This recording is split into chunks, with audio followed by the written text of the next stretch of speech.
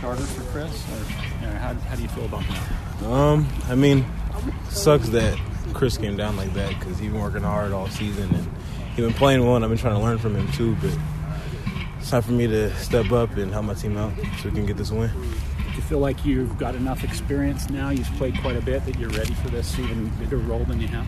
I think so. I mean, I played in every game and I started a few, so I feel like I've gotten the experience down and just be able to play with my guys. So I think I'm good. Your time at BYU, you kind of had thoughts of leaving, I understand. Can you kind of take us through that? Okay. So I left in August of last year because I signed with 2017, and to be honest, I just wasn't ready to be here. It was hard for me because coming from home and then here it's just a whole different place and the culture and the people. Whole different place. It was just different, and for me, I wasn't ready to just take everything in. But I mean, I spent like almost 10 months home and had to work a few jobs, so kind of made being here a lot better than working at a grocery store.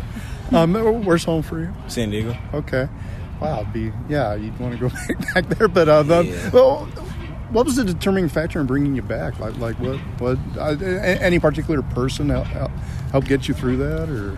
I mean, I had a lot of people. I mean, like I say, from Coach Lamb and my girlfriend and family back home, but ultimately it was me. I needed to fix me first because the same people that were helping me then were still there. So it was just more of a me thing, I guess. Has the experience been different the second time, and in what way?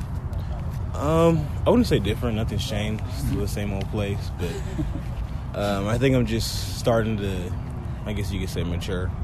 I mean, some people don't think so, but I think it's just me growing and seeing other things and just appreciating being here. How much does that help being a real factor on the team, getting playing time and actually contributing? Does that help ease the transition to playing at BYU? Or? No, I mean, it does help because I get to play football, and of course, I love playing for the team. But if anything, it's more just, I don't know. It's like you got to understand that it's a great opportunity to be here, and all these people around you are here to help you, like the coaches, like Coach Lamb, Sataki, and Coach Guilford, and just be happy to be here. How much does Guilford help? Him being a guy that's African-American, not LDS, being a guy that can maybe help you guys fit in here and deal with it and overcome the challenges. He's great. He's a real funny dude. We have a lot of fun in the corners room. If you come by a room, we're always just laughing, having a great time.